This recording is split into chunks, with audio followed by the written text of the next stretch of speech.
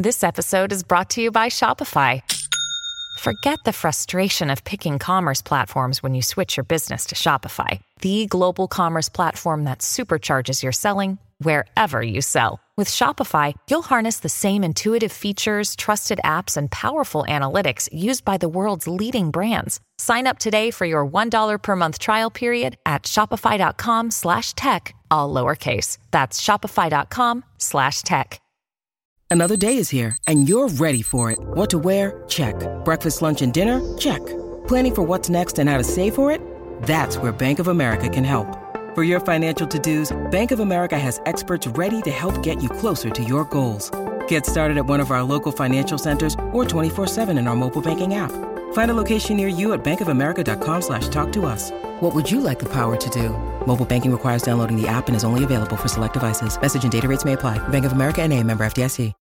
When you need mealtime inspiration, it's worth shopping Kroger, where you'll find over 30,000 mouth-watering choices that excite your inner foodie. And no matter what tasty choice you make, you'll enjoy our everyday low prices, plus extra ways to save, like digital coupons worth over $600 each week. You can also save up to $1 off per gallon at the pump with fuel points. More savings and more inspiring flavors make shopping Kroger worth it every time. Kroger, fresh for everyone. Fuel restrictions apply. Welcome to the New Books Network.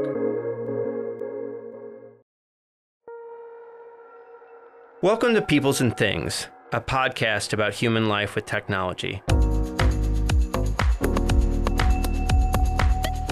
I'm your host, Lee Vinsel, an associate professor of science, technology, and society at Virginia Tech. You can reach me with comments and suggestions at leevinsel@gmail.com or on Twitter at STS_news. I would love to hear from you.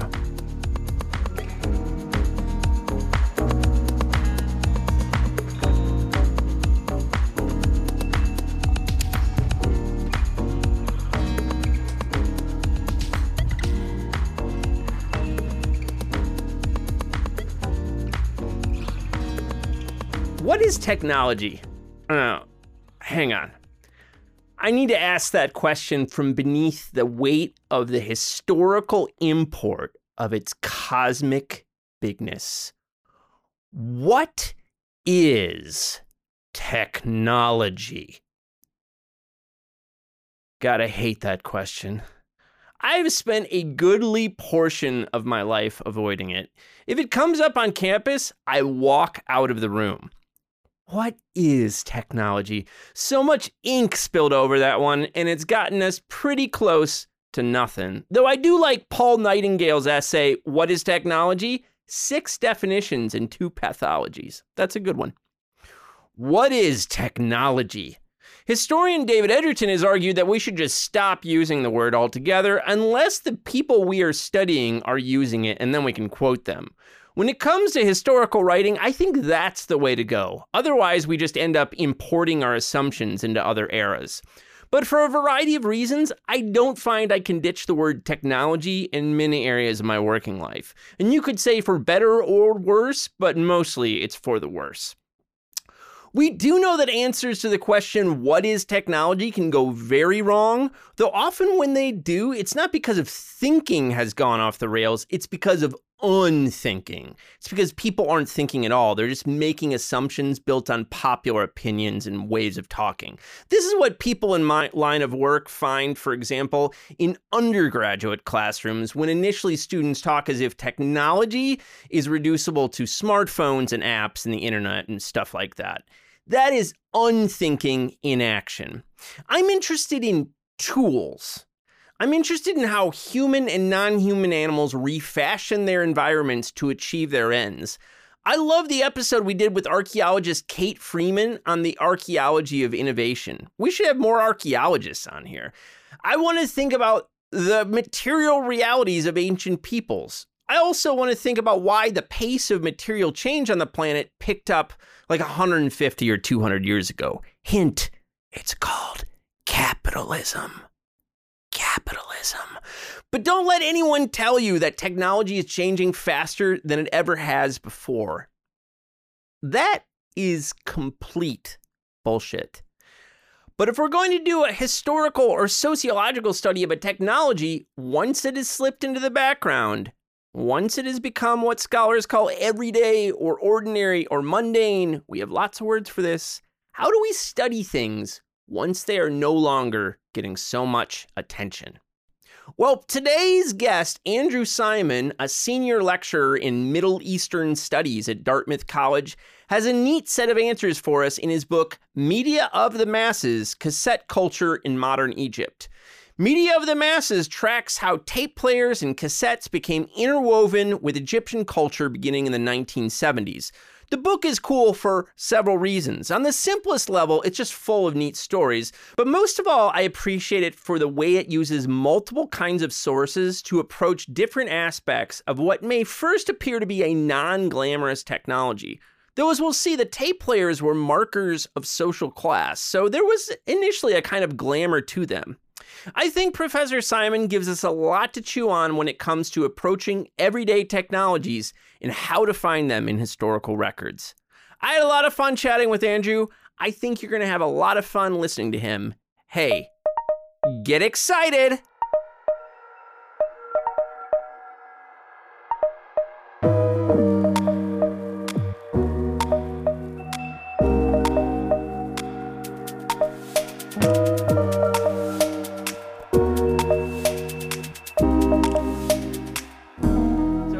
Thanks so much for taking the time to talk to me today, man. Thanks so much for having me on the podcast. I appreciate it. So the book is really neat in a number of ways, and I can't wait to get into it with you. When you explain to people what it's about, what do you say, and what were you trying to do with it? Yeah, great question. So I was trying to tell the surprising story of a familiar technology. So looking at a technology that we often consider to be very ordinary in nature, and exploring its extraordinary impact. So rather than looking at the invention of cassette technology, something that has been documented pretty extensively, is well known, I wanted to consider what happens once cassette technology moves from being this idea to being an actual object. What happens when it leaves the walls of its workshop in Europe and it ends up in a place like Egypt? Mm-hmm. How did you come to write this book? Yeah, so it's been a journey, as is the case with many books. So I think one of the initial inspirations happened in 2011. So a year after, or within a matter of weeks after graduating from undergrad in North Carolina, I flew to Cairo for this intensive Arabic fellowship. It happened to overlap with the Egyptian Revolution in 2011. I was taking classes in Tahrir Square, which is the epicenter of those million-person mass demonstrations. Ended up missing a lot of class. No way. I can't believe it. Attended those protests, those 18 days leading up to the downfall of this dictator who had been in power for 30 years. Yeah. And those events really opened my ears to the importance of sound, pop culture, and mass media. And so then I left Egypt for grad school in a much less revolutionary place, Ithaca, New York, closer to Canada than New York City. And there I began to explore all these topics further. So I wrote something on popular music. I wrote something on this one artist that challenged the stories that the Egyptian government was telling. I wrote something on Muslim preachers. And when it came time for the dissertation that would eventually, through many revisions, become this book later on, I was looking for a common thread, and that thread became cassettes. And then that's when I really set out to explore this further and returned back to Egypt to do so. When did you make the decision to focus on cassettes? Where were you at in that process? It sounds like you were writing and working for a while before you came to that. Is that right? Yeah, so those papers were just kind of seminar papers for particular classes. So like a class on Islamic oral culture, a class on Middle East soundscapes, a class on Middle East politics. Yeah. And when I saw that thread was cassettes at the time, I thought, okay, I'm going to write a history of cassette technology. But then when I went to Egypt and I started reading all these popular magazines, which were almost like a cross for listeners in the US between something like Newsweek and People or something like that. I started seeing cassettes in all these different places, like cassettes and reports on black markets, cassettes and reports on mass migration in the 70s and 80s. And it was at that point that I thought, this is not a history of cassette technology. This is a history of Egypt through the window of its cassette culture then. That's cool, man. And, the Arab Spring, Egyptian Revolution, these things were also, there was so much about like social media in this. And later, I think it turned out to be like way overly simple, the initial narrative. But I just wondered, like, did you immediately have reaction to that kind of media and revolution take on things? Yes, absolutely. Because there was so much writing that was coming out at the time. When I was in Cairo, also in the square, personally witnessing things, and you would have people, especially in Western media outlets, calling what was happening in Egypt a Facebook revolution, a Twitter revolution. Yeah. And so you have social media being so overstated, its influence, and also very romanticized. I mean, one example of this is Mubarak and the Egyptian government. They actually shut down the internet in the course of those protests, and the protests continue to grow. More and more people turn out. So without Twitter, it's not like people weren't turning out in the streets and putting their bodies, their lives on the line. And so that's something that I also wanted to push back on in the case of this book. Because when it comes to the Middle East, like so often, the only media that matters is the most recent media, social media. Yeah. So I wanted to question kind of the newness of this new media. Yeah. Look at an earlier time. In many ways, cassettes were the internet before the internet. I see the internet as like an iteration of the cassette tape going back decades. Right. It's totally fascinating, and we're going to get into that in a couple different ways. I had a random question for you. Have you ever looked at the sociologist Daniel Lerner's studies of radio adoption in the Middle East? Have you ever bumped into these? No. Oh, I mean, it would be fun to take a look at it with you together at some point, because I think they were a product of that BASR, like social research place at Columbia, and it's very trapped up in modernization studies. It's all about, like, I think it's called the decline of traditional society or some shit like that, right? Which is like what you'd get from these mid-century modernist kind of guys. But I also think there's like interesting empirical work they were up to, like actually looking at it. But that's a long way to set up. Tell me a bit about radio there, because you talk about, like, there was this earlier moment of radio where it seemed like it could have been, I don't know what word to use here, man, like democratizing, or it could have been a more open thing, but it closes down pretty fast. Yeah, so something that is important in the case of radio when it comes to Egypt is that radio had been state-controlled since the 1930s. So very early on, you would have individuals operating their own radio stations, but then due to the limitations of the technology at that point, they would reach listeners only within their immediate vicinity. The audiences were quite limited. The Egyptian government steps in, takes control of the radio then in the early to mid 1930s. And then by the time of the period I'm looking at, in the 70s and 80s going forward, we actually have different, this is going to sound very Orwellian, but different committees operating within state-controlled Egyptian radio, screening everything. So we have a text committee where artists would bring the lyrics to a song to this committee. They would review it. And then if they allowed it to go forward, people would end up recording it. The recording would then go to a listening committee. These were the titles of the actual committee. They would listen to the recording. If they advanced it, this is a very small number that are making it through these two committees, it would end up with a radio station. The radio station would then decide if it wanted to permit it, and then it would be broadcast to people in Egypt and beyond. Wow. So you have a very, very minuscule pool of elite artists who are actually reaching a mass audience. And of course, cassette tapes, they upend all of this. Because anyone can record their voice and reach a mass audience then. Never say that artists don't employ people, I guess, in that circle. If there's all these committees, I mean, there's money moving for suppression, I guess. I mean, some of these artists, to that point, sat on these committees and censored other artists. So artists that were actually profiting off of state-controlled radio, when cassettes come about, all of a sudden, they're calling for greater censorship because they're losing out financially to all of these upstart artists who are, quote unquote, not qualified to be able to reach people. Monopolies, man. So, I mean, you have a neat section in the intro that deals with the issue of sources. So, I mean, like, it's one of these things. I recently had historian Mia Bay, who wrote Traveling Black, and she follows Black people across different transit modes. It hasn't been published yet, but the episode's coming. And you're doing something similar, right? You're following you're not following a people or a population across technologies. You're following this technology through all these different spaces of culture, right? So how did you think about sources and how to get your stories? Yeah, so the idea of sources and archives were really important, I would say, in the case of this project, because when it comes to Egypt, the period I'm looking at, people do not have access to the Egyptian National Archives.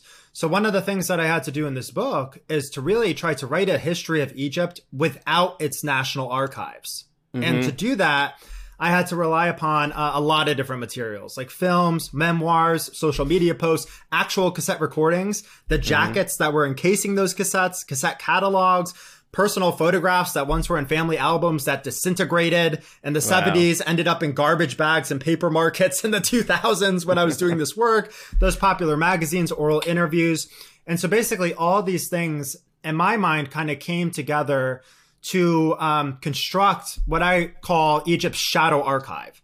So these materials that exist in the shadow of the inaccessible national archives that provide us with a really vibrant picture of the past, as opposed to what a select number of people deemed worthy of conserving and then continue to police in the present, because historical research in Egypt is a matter of national security. I'm sure that's true. And unless we look beyond the national archives, we end up ceding control and understanding of the past to people that are actively trying to accomplish that. And so that was also one of the objectives in the book, in the story.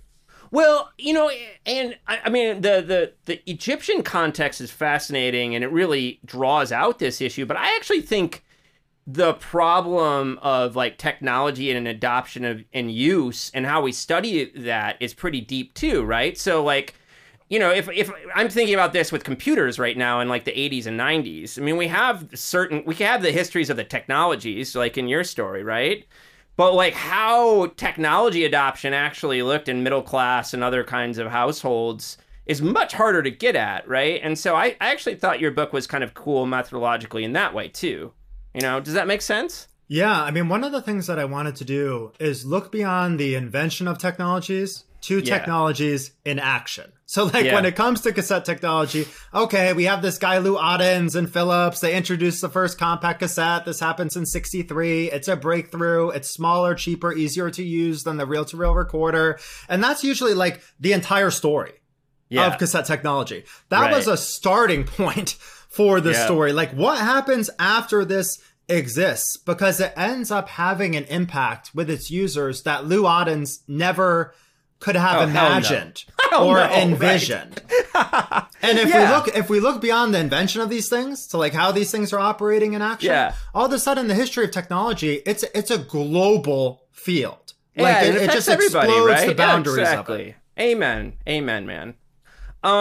In the book you write, in focusing on the social life of a single mass medium, this book presents a panoramic history of the modern nation through the lens of an everyday technology.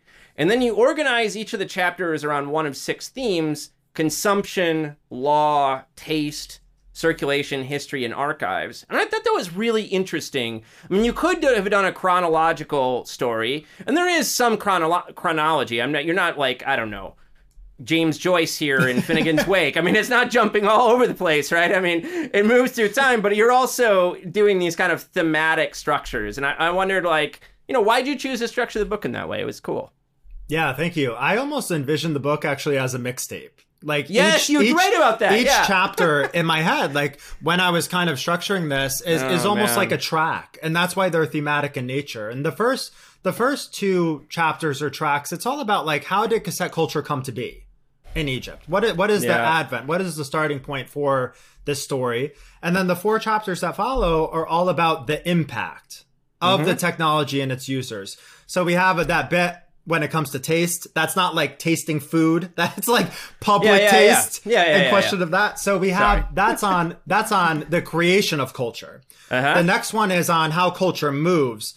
And then that chapter on history is about what happens when these 2 things collide, like the circulatory potential and the creative power of cassette technology? What happens when they converge in the case of one artist who challenges the government stories? And then that final bit on archives is like, what remains of cassette culture in Egypt? So this was a story that I didn't want to tell chronologically. Like it moves across decades. And I really wanted to, dive into these bigger ideas and think about like, how can media technologies more broadly, writ large, outside of Egypt, outside of Middle East studies, how can they tell larger stories? How can they lead us to rethink the histories of nations? How could we do more with media history? It's something that I wanted to do in this book. Can you say a bit about how you think about causality in technology? Because it's, in a way, it's about the effects of like the adoption of technology or something like that. And you're really, in the whole story, we're going to get into it here in a second, is about the power of the people, right? Is about of the masses.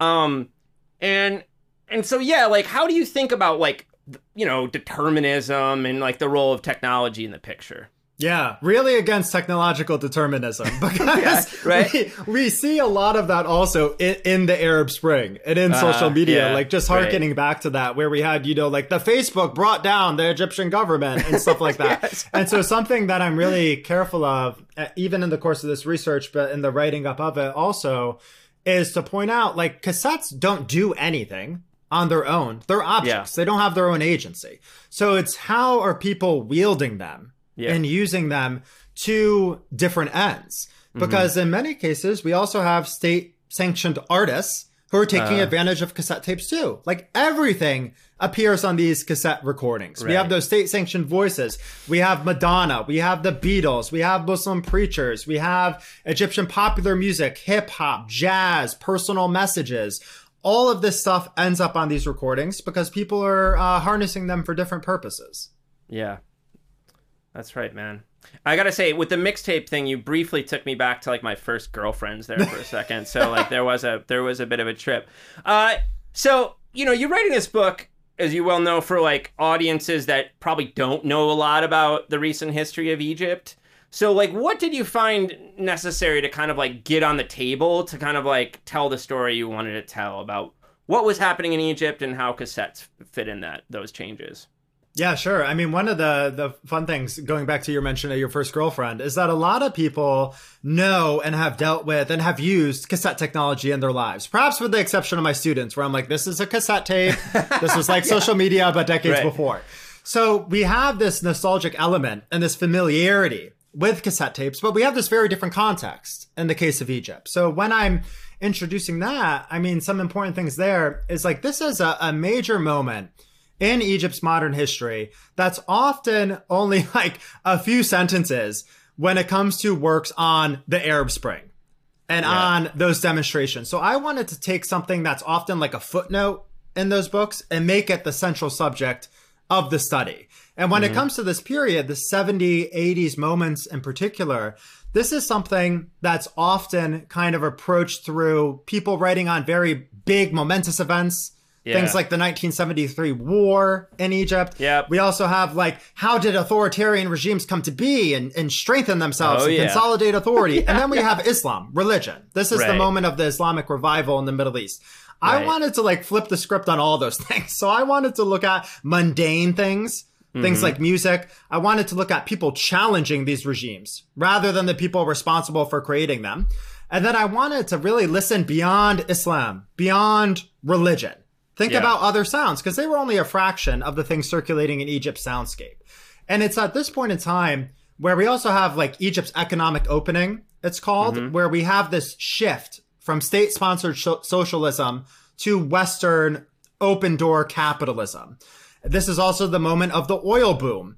And one of the outcomes of this is we have Egyptians going all across the Middle East to work abroad, earn higher wages, return back home. And one of the things they return with is the dual cassette player. And so the oil boom is actually in part responsible for the advent of cassette culture in Egypt. So we have this very kind of vibrant moment that I wanted to dive into through the window then of cassette technology. That's cool, man. You talk about Sadat plays a role in this moment, this opening, right? This is what he's the president of Egypt. That's He right? is, and he's the architect of the opening. Okay, so you talk about how adoption of cassette tapes, I quote, coincided with the creation of a wider culture of consumption under Sadat. So, and end quote there. What do you mean by that? And start to spell out a bit more about like the role of this in consumerism and such. Sure. So in the aftermath of that 73 war, we have Sadat announce the Infitah, this economic opening, and this also coincides with that oil boom. So we have an unprecedented number of Egyptians who become economic migrants, who go to places like Libya, Iraq, the Gulf more broadly, go work over there, earn higher wages, send some of that money back home, but also return home with things, with objects. Mm-hmm. And then this engenders really this broader culture of mass consumption, where we also have foreign funding coming in from the West. We have all these international companies, Samsung, Toshiba, Sony. Yep. They all start to have licensed agents in Egypt. Mm-hmm. And for the first time, all of a sudden, this idea of the modern home, what it means for a home to be modern, is less about the occupants of that home and their education, and more about the objects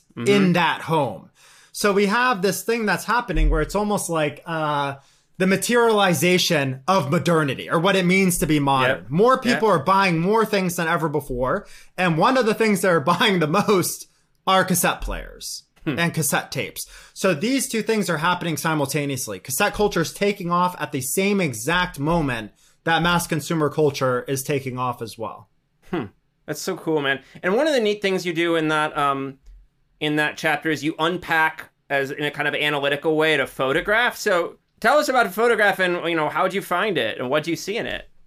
Yeah, so I love this. So this is why when I'm on social media and I have like my wife looking over my shoulder or my students and they think I'm not working, I'm working. This is all research. Every minute I spend on Facebook is for research purposes, naturally. Oh, I like where this is going. And so there's a number of Facebook groups, Egyptian Facebook groups, where we have thousands of photographs from all different time periods. And there's a lot of nostalgia behind these different images and the comments on them.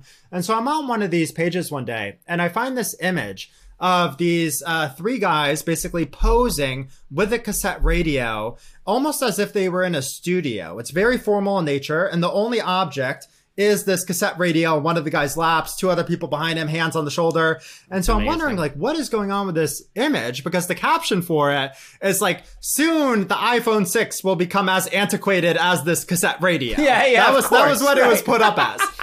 And so I was like, what is going on here? Who are these people? Where was this photo taken? Because none of this information is available on the image or in the caption for it. So then someone comments on this photo, oh, I actually knew those guys. And I was like, what? Holy shit. So I have to reach out to this person naturally, send them a completely blind Facebook message. And they're like, oh yeah, that was a relative who had gone to Iraq. He had worked in this small village during that 70s, 80s major oil boom migration moment. And his prized purchase was a cassette radio.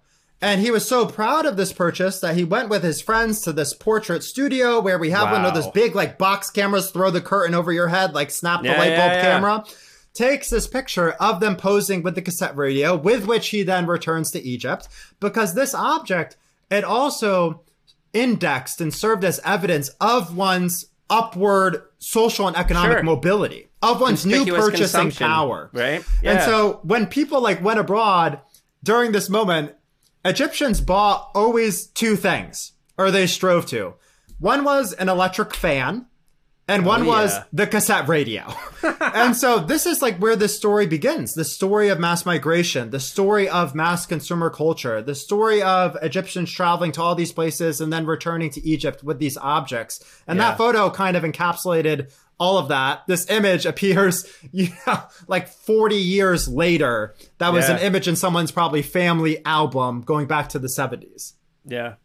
Well, man, if you're going to buy something, a box fan and a cassette player sounds pretty good to me, actually, as like starting objects. So then in the next chapter, you turn to smuggling and cassette tapes. And I also thought this was really neat on a kind of source base or method base, just because you're mining like crime reports and other kinds of stuff. How did you get onto this? And Why are people smuggling cassette tapes so much? Yeah, so, I mean, great question. In the case of smuggling and also theft, these are kind of two threads that I look at and what I like to call the criminal biography of cassette technology. And this really came to my attention because I was reading these popular magazines. And these magazines were weekly. And I read every issue over the course of 20 years, 2 different magazines, which was a lot of issues. Yeah. I have like an iPhoto library of over 30,000 images, and those are just relevant images to this book. And so one of the things I saw in these magazines that I never knew about before looking at them were like all of these sad criminals, like in quotes, posing with like a dozen cassette radios, like often in handcuffs or very melancholic in nature. And it was in the crime of the week section of these periodicals. And I was like, what is going on here? Like, what are all these cassette radios doing with this one individual? Yeah. And so then I started reading these stories, and they were written almost like detective stories about how the police, were so brilliant and they worked together seamlessly. Their coordination was perfect. And then they apprehended this dangerous criminal who had stolen 20 cassette radios, and he was no longer a threat to society. Kudos to the police, pat us on the shoulder. And so these stories, they were glorifying the security sector in Egypt. But one of the things that they inadvertently end up doing is revealing this thriving black market for cassette technology, because no one dude needs 20 cassette radios. And so these individuals are stealing all of these objects because they're then hawking them and selling them. So these stories that are supposed to glorify the police actually end up revealing the shortcomings of policing. And so we have cassette radios being stolen from cars, homes, stores, but then we also have people smuggling the technology across Egypt's national borders. So smuggling in the case of putting it in suitcases and hoping that customs don't find them, bringing them aboard ships from places as far away as Europe, across the Mediterranean. And you have people who are actually like suitcase traders, is the term in Arabic, that are returning with a ton of objects with the sole intention of then selling them. But they end up like announcing them as, they're gifts to family members, or they're all for me. Right. And then they end up like opening a boutique or something like that. And cassette technology, unlike, let's say, a television set or other objects, really lends itself to this because it's incredibly small. Like tapes can fit in your pocket, but players could even fit in a bag. Totally. And this becomes very, very difficult for authorities to police and becomes very problematic, especially when cassette recordings are being smuggled out of Egypt with voices that the government then doesn't want to be heard. So how did you think use and adoption of taste end up reshaping taste? And we are talking about like preferences here rather than like the taste buds in our mouths. How does it end up reshaping things? Yes, it did not make everyone like less inclined to eat raisins or something like that. Yes. And so in terms of public taste and like these sensibilities, I mean, something to think about here is like, what is the purpose of culture? What is the objective of culture? And from the perspective of the Egyptian government, it's really all about enlightening, educating, and making model citizens. And so prior to the advent of this cassette culture, and even throughout, we have all these different initiatives, from state-controlled radio that we talked about to even this initiative called public culture, which is not an idea. It's like a state-engineered program that was charged with erasing what the government called cultural illiteracy in Egypt. So we have the government setting up culture centers, clubs, traveling caravans that would like go out into the Egyptian countryside and stage Shakespearean plays to like uplift and enlighten the masses. With cassette technology, due to its affordability, its ability to circulate, but its usability, first and foremost, anyone can create culture for the first time ever. This is not something social media does. This is something cassette technology does, going back to the 70s. So all of a sudden, anyone becomes a cultural producer instead of a consumer. And then this sparks tremendous anxiety on the part of local authorities, who can all of a sudden no longer control what Egyptian culture means and what it comprises. And then this inspires this whole discussion around the contamination of taste, the end of Egyptian culture, the downfall of music. Oh, man. Because all of a sudden you have these working class people who are no longer just listening to what others choose for them to listen to. They are recording themselves, creating entire new genres, and it creates this panic. Yeah. Much like we even see now in the case of, there's this thing called mahraganat music in Egypt, took off after the Arab Spring, was made by primarily working class Egyptians through the internet, and then traveled on flash drives. None of that stuff is new. This was all happening decades earlier with popular music and cassette tapes in the 70s. At Evernorth Health Services, we believe costs shouldn't get in the way of life-changing care, and we're doing everything in our power to make it possible. Behavioral health solutions that also keep your projections at their best? It's possible. Pharmacy benefits that benefit your bottom line? It's possible. Complex specialty care that cares about your ROI? It's possible. Because we're already doing it. All while saving businesses billions. That's Wonder made possible. Learn more at evernorth.com/wonder. Look, Bumble knows you're exhausted by dating. All the must not take yourself too seriously and 6'1" since that matters. And what do I even say other than hey? Well, that's why they're introducing an all-new Bumble with exciting features to make compatibility easier, starting the chat better, and dating safer. They've changed, so you don't have to. Download the new Bumble now. That's hilarious, man. I didn't know that like people worried about media ruining culture before TikTok. That's news to me. There's an older story there. And you also, by the way, you have people saying things like the content that were on some of these cassettes were more dangerous than cocaine. These are statements people are saying back in the 70s. And then going with this new musical genre, like only over the past few years, you have people saying, oh, that genre is more dangerous than COVID. And so all of this language, it's like just being recycled over the years. Culture is always in a state of perpetual degradation. Yes, in crisis. I mean, cultural pessimists have been around forever, right? And anyway, so we haven't fallen off a cliff yet, but the meme remains. So we'll see.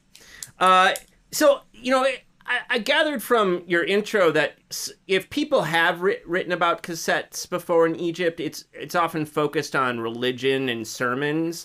I just wondered, that made me wonder just like, if we have any sense, and I can imagine this would be pretty hard, of like what percentages different genres and forms like took up of the overall mix, and whether it's different than the States or Europe or whatever. Sure. I mean, in terms of that content, I think that's absolutely correct. So a few people, when they have written on cassettes, if they've given any attention to the technology, it's often been in the case of Islamic sounds. And that's something true with the study of sound even more broadly in the case of the Middle East. So we have a wonderful book called The Ethical Soundscape, written by Charles Hirschkind, who's an anthropologist who goes to Cairo and looks at Islamic sermons and how they were circulating, creating these counter-publics, challenging these official discourses of religion. We also have a case study that may be familiar to some listeners. We have the 79 Iranian Revolution, Khomeini recording on cassette tapes, those cassette tapes making their way back to Iran, around Iran, playing a part in challenging the Shah's government. In the case of what's actually on cassettes, though, in Egypt, Islamic sounds and sermons are only a fraction, a tiny fraction of the material that's circulating. And so someone may be like in a cab in the 70s or 80s, even into the 90s and early 2000s, because cassettes have a very long life in Egypt. They're not replaced by CDs or something like that. Yeah. People could be listening to an Islamic sermon, then they listen to Michael Jackson, then they listen to the Beatles, then they listen to, Egyptian popular music, then they listen to a singer from the Gulf, then they listen to a recording that they made to a lover or something. People were listening to all of these things. So I wanted to explode this idea that basically equates acoustic culture in Egypt and in the Middle East, more broadly, with Islam. There's much more going on there that I wanted to unpack. No, I totally agree that you should. And the other thing is that I feel like the things I bumped into that talk about that, like, fail to capture how much of that goes on in the States, too.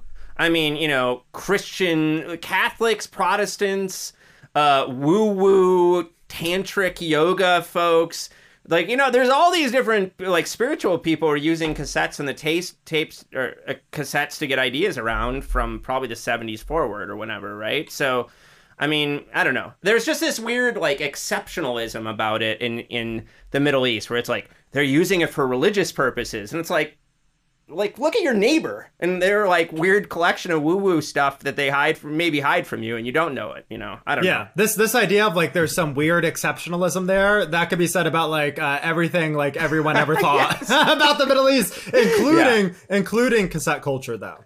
Yeah. And, of course, like, you have people that are traveling, like, from Egypt to the U.S., bringing their tapes there. So these tapes are moving beyond borders and then vice versa. They're traveling everywhere. Like, cassette culture is a global culture. Yeah. And so that is evident also in the case that people are listening to in Egypt. Like, I have a tape behind me right now. If people see the video, where there's a soundtrack to a Bollywood movie that has been recorded over with Quranic recitation. And so, like, we have all of these sounds that are moving about and being heard. Yeah. That's cool, man. And that does connect to the next chapter I wanted to talk to you about, which is, like, copying culture. So, like, obviously a lot of this focuses on piracy, which makes sense. That was a famous problem with cassettes everywhere. But it goes a lot broader than that. So, like, what do we know about copying sounds? Yeah, so piracy, I mean, one of the things that happens with cassettes in Egypt is it fundamentally and radically changes the circulation of culture. And so piracy, for the first time, becomes a popular practice as a result of cassette tapes. And we have all these different forms of piracy that play out in Egypt that I tried to map out. So we have, like, personal piracy that people are familiar with, that many of us probably even committed ourselves. And so we have, like, people taking a Beethoven tape and recording over it with the singer that was considered to be incredibly vulgar in Egypt. Or we have that Bollywood tape becoming Quranic recitation. Like, no one was immune to being erased and replaced when it came to these recordings. We also have state piracy.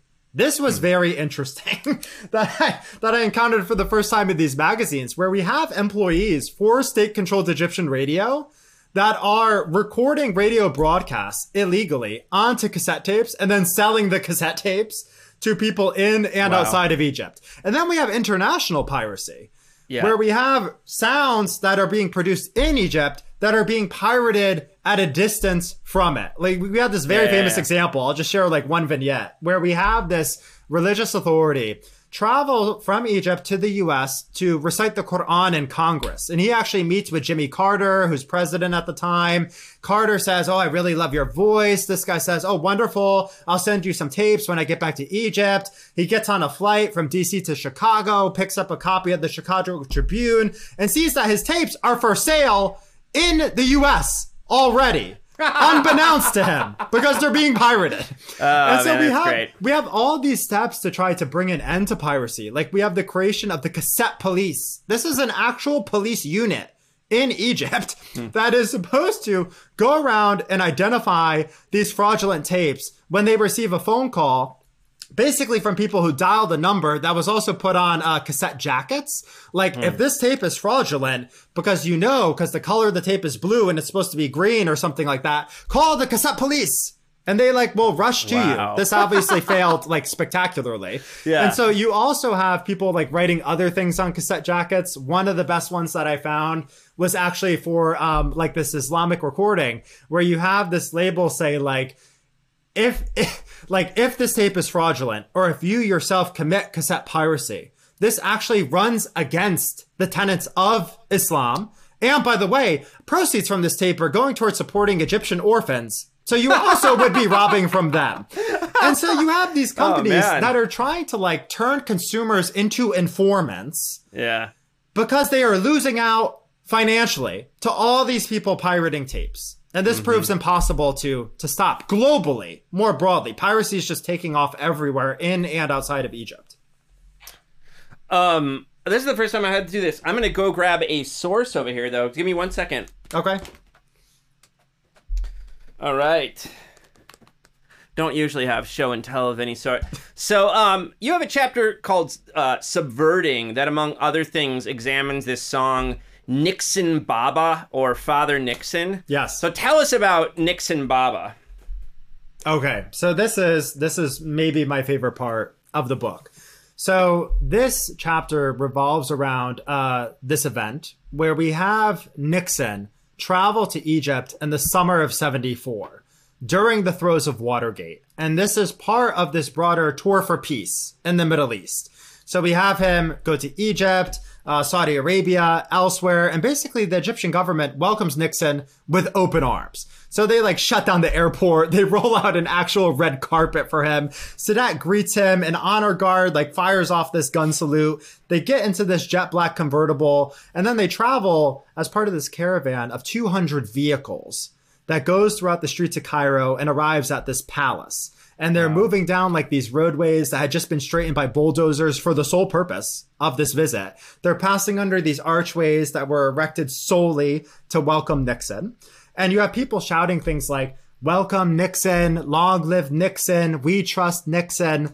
And then all of this fanfare inspires this song called Nixon Baba, or Father Nixon, which is this poem that's penned by this guy, Ahmed Fuad Nigam, and is then set to song by this other individual, Sheikh Hammam, who was blind and was an oud player. And in this song, they basically completely undermine the official story of the visit as told by the Egyptian government. And so they do this in a few different ways. Like Sheikh Hammam, he alludes to Nixon's woes back in the US. He talks about his frail state. He discusses the possibility of him being no longer around. He says he's not going to greet Nixon out of ignorance. And then he compares his visit in Egypt to two different things. So one of them is, it's called a zar in Arabic. It's like a ceremony for excising spirits. And he basically says that Sadat, the Egyptian president, is like the leader of this ceremony. He also refers to him as the devil. And then he talks about all of the Egyptian government officials being convulsing whores and marching along in lines during this parade. He also then compares it to a wedding procession in which Nixon plays the part of a groom that no one wanted to marry, that someone married as a last resort. I mean, not wrong. and when he's singing this, by the way, in the cassette recordings that continue to exist to this day, and if some of them have made their way online, you could hear them on YouTube in places. Imam actually spits on Nixon in the recordings. And so this track is traveling on non-commercial cassettes. Like, their songs more broadly were never sold on tapes released by official recording labels. They were never available in stores. They were never sold at kiosks. They were copied and moved about through private parties where people would go to their apartment. They would go to another apartment, invite them over to their living room, record them on a cassette player, pirate the tape, distribute it amongst everyone. Or they were recorded at political protests where they would perform prior to the police arriving and arresting them and imprisoning them multiple times and shutting down those events. And through that circulation then, like, we have the story that Sadat is trying to tell completely being destroyed. And some of the interesting things about that is like Sadat and his later biography, when he's reflecting on Nixon's visit, because Nixon leaves Egypt and resigns 2 months later before Nixon, because of Watergate. Good, right? So Nixon's like, "Thank you, Sadat, for this lavish welcome. I will be sure to have you to the White House," except Nixon's no longer in the White House 2 months later because of Watergate, right? So when Sadat is looking back on this event that he spent so much time on and so much money in planning, and in his memoir, it gets one sentence. It is, "Nixon came to Egypt and his visit preceded a terrible whirlpool of political turmoil in the US." And so he's actively trying to forget, but this song won't let him forget because it continues to circulate, and it's revived all the way up to the Arab Spring. Another photograph on social media. Last thing I'll say here is we have an image that was one of the official images, part of the official story of the visit, where we have Nixon and Sadat and the jet black Cadillac convertible moving down these streets with "We Trust Nixon" banners. And the caption for the photograph on Facebook, this was uploaded within the past year or two, says, "American President Richard Nixon's visit to Egypt in 74, for which Sheikh Hammam sang, 'Welcome, Father Nixon.'" And so here we have official image, but this unofficial soundtrack has become the official anthem and the enduring memory of that event. I just thought I would read the first verse because I feel like this is something worth giving people a taste of. So it's Welcome, Father. This is the English translation, obviously. Welcome, Father Nixon. Oh, you Watergate. They have honored your arrival, the sultans of beans and oil. They have rolled out the red carpet for you from Ras Al Tin to Mecca. And from there, you will pass through Acre, or is it Acre? Which means Acre, do the impossible. And they'll say you made the pilgrimage. Round and round the never-ending Moulid goes. O family of the Prophet, give us your blessings. It doesn't sound like a very happy take on these things, huh? No, and it's like dripping in sarcasm. Yes. And biting criticism. And so many of those words have double meanings. And it also has a certain cadence. Like even the beginning of the song in Arabic, it's Shrafti ya Nixon Baba, ya Bata al Watergate, Amalulek Iwa Sima, Salatin al Ful wa Zait, Farshulek Osa Sikka, min Rasatin al Mecca, wa Hanak Tenzil Alaka wa Biulu Lake Hagate. And then it goes on and continues. So we have wonderful. Like these rhyming couplets. And when they're performing this, they are laughing on the track, laughing at Nixon. And because these were recorded at private events, you hear the greater laughter because it's picking up conversations. It's picking up all these jokes. I encourage everyone to go out and listen.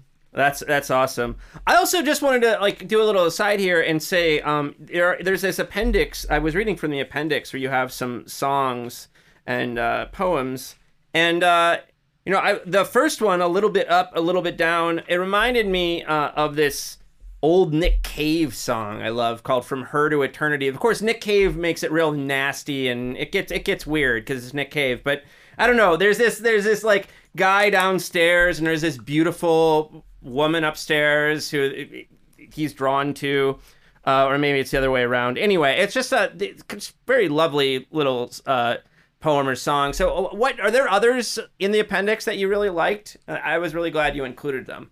Yeah, so the guy that sings that song also sings one other that's in the book too. His name was Ahmed Adawiya, and he was a pioneer of popular music in Egypt, which is this genre where we have people singing about everyday things in Egyptian colloquial Arabic. Like, so for those of you who may not know out there, we basically have two different registers of Arabic. We have modern standard Arabic, which is kind of like Shakespearean English.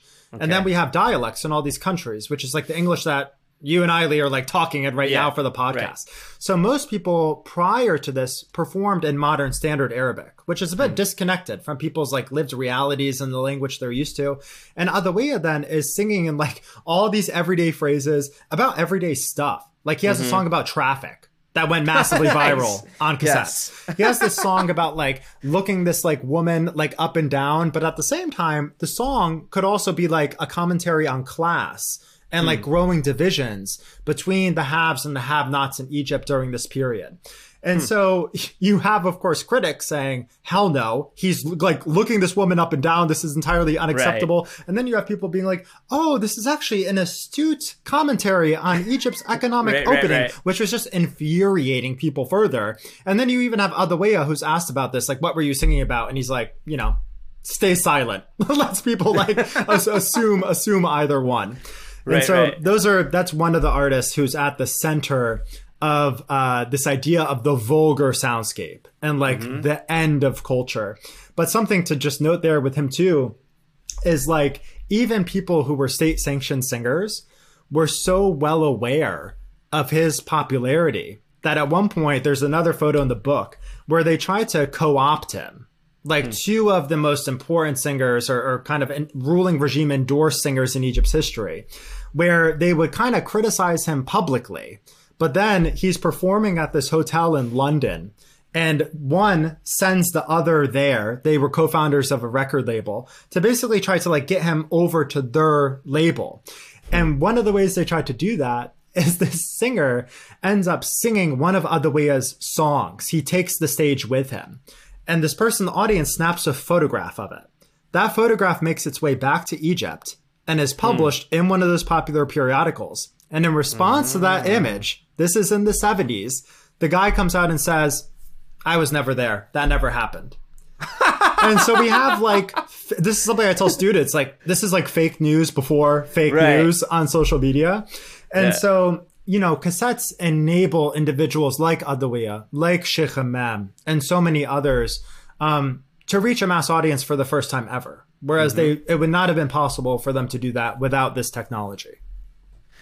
So in the final substantive chapter, you look at these cassette collections that still exist today and try to mine them. So where'd you go? Who would you talk to? And what do you think these collections kind of have to teach us? Yeah, so this is all about like what remains of Egypt's cassette culture. So, I mean, one of the places that I went was this electronic shop that used to be a cassette label.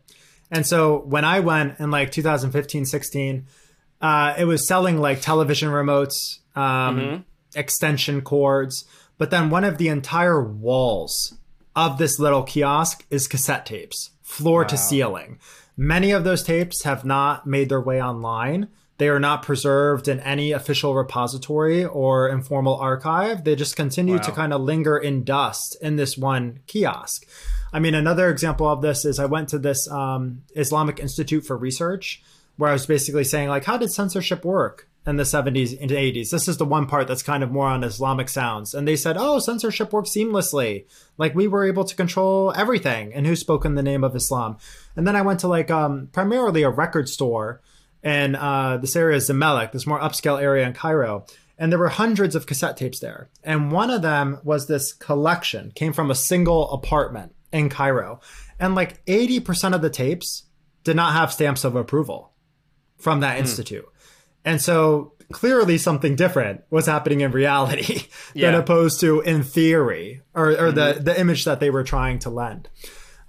So through kind of accessing these different collections, I think one of the things it raises is like what makes its way into a library? What is excluded from that? And in excluding some things, what stories about the past do we foreclose? Like what things can we not tell? Because so often things that are preserved in archives, well, one, they're primarily texts or documents. But all of these materials, like they make a very different portrayal of the past possible. And so that was something that I was trying to think through. At the same time that we also have a cassette revival in the US and in other places. Yeah, they're big again. Yeah, I mean, Taylor Swift, everyone reissuing stuff on cassette tapes. Yeah, exactly. So one of the things you try to do in the last section of the book is, talk to a fellow Middle Eastern studies folks about, some suggestions for roads forward with research. And I guess I should say, I mean, is it right? You come from, like, that is your home, really, is kind of Middle Eastern studies. But you also draw on all these other fields, right? Sound studies and STSE type stuff. I mean, you really draw on a lot of stuff. So, yeah, I mean, what did you want to say to your home field with this book? Yeah, I mean, one of the things, honestly, like that I tried to do in this book is to write something that was also by no means like solely for scholars or even like Middle Eastern scholars. Like I wanted to craft something that was engaging and to shed like a new light on something that people thought they knew. Like one of the things I'm a big proponent of, like when it comes to teaching or like my own work, is to take something that is very ordinary and to try to show some extraordinary side of it. And so I think when it comes to this project, like a few things were of a main concern. Like one of them was sound and the senses, like how we think about those things. Like so often in the case of the Middle East or other places, we have almost very silent accounts of the past, which to me, like pun intended, makes no sense because like we, apprehend everything around us in the present through all of our senses. Right. And so that's something that I wanted to bring like to this story. I think also like when it comes to mass media and popular culture, to really not look at like only the most recent media. Like there's so many other media forms out there whose stories haven't been written. Like the next project I'm going to do is going to be a transnational history of record culture across the Middle East. Like moving from the times of like the Ottoman Empire, we're talking like pre-World War I to the present day. And so there's videotapes, there's so much more stuff to explore.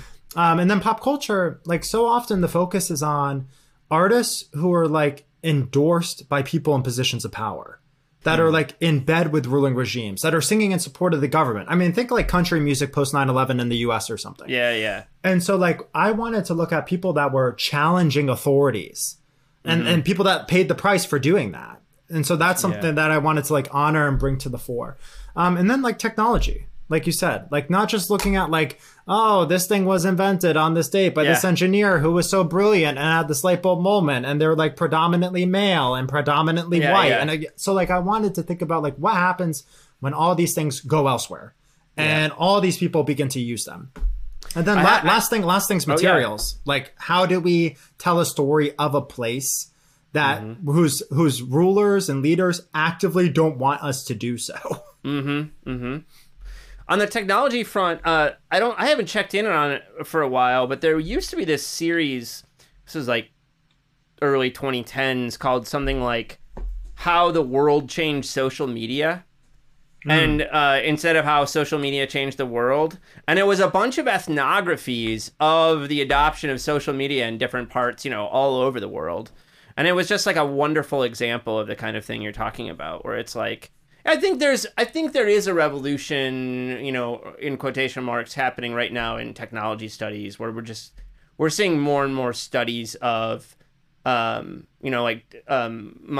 study of like electricity in Mexico. I have a student looking at like satellite communications in Thailand. I think that's like something happening right now as people looking at how all these other places in the world adopt these systems. Yeah. Yes, please. More of that. And Hell more, yeah. more exactly. I mean, like also in the case of the social media changing the world or vice versa. Yeah. I mean, something even in the case of like the Middle East is if we had all of that early rhetoric about, oh, like Facebook is inherently empowering or something, something that's come about more recently is like, oh, actually, all these authoritarian regimes are also using Facebook to identify protesters, like even with what's going on in Iran right now.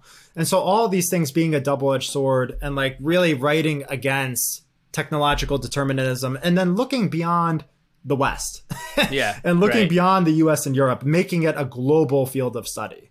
Yeah. So, I mean, you kind of, is the next book project the next project this record thing? Tell us what you're up to now, man. Where are you going? So I'm pumped for that project. Basically, I have like several thousand documents and personal correspondence from the Gramophone Record Company, which ends up in Egypt during that kind of pre-World War I moment. And so it's going to begin with this... Gramophone's like a big label, right? Like there's... Yeah, like the little dog listening to the horn. Yeah. Okay. I'm sorry. I'm flaking. Yes, of course. And so looking at like, how can one write like a cultural history of British colonialism in Egypt in this moment? Because we have these unbelievable exchanges like in these letters where you have these British officials at the peak of imperialism pre-World War I being like, we want to sell records to Egyptians, but don't they hate dogs because our emblem's a dog? And it's like, no, but like you read that because you were reading all this Orientalist stuff written by your peers, right? And so it's going to begin with that, but then it's going to move up to the present and looking at how people will actually travel to North Africa from elsewhere in the region and buy up like Egyptian culture and records to then keep in their private personal libraries. Okay. And so like what's going on with like record revival and cultural heritage, stuff like that. Oh, that's interesting. So you have like hipsters and heads heading to Egypt and like developing like a world music collection. Is that the kind of stuff you see happening? Or? But like for themselves. Okay. Or even like older generations that are doing that because that culture carries a certain currency. But then you also have you have people that are based in Europe, DJs. Yeah. People like Habibi Funk, other individuals that come to Egypt, record dive, and then end up reissuing songs that people never heard, or at least did not hear widely, remixing them. And so like this project, it's going to move from British colonialism to the European club scene, and then look at like record culture more broadly.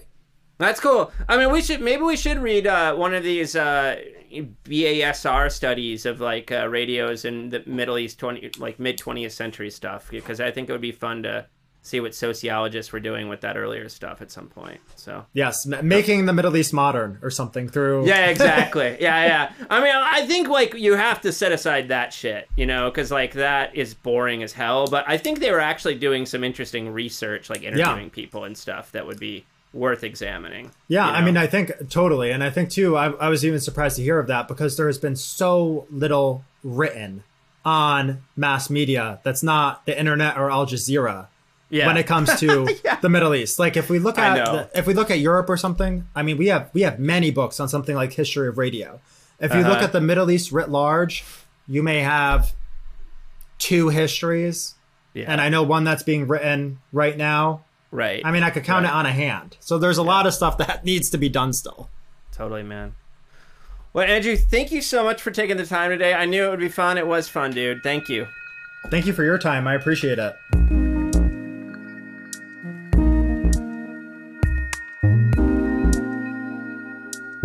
I hope you enjoyed this episode of our podcast.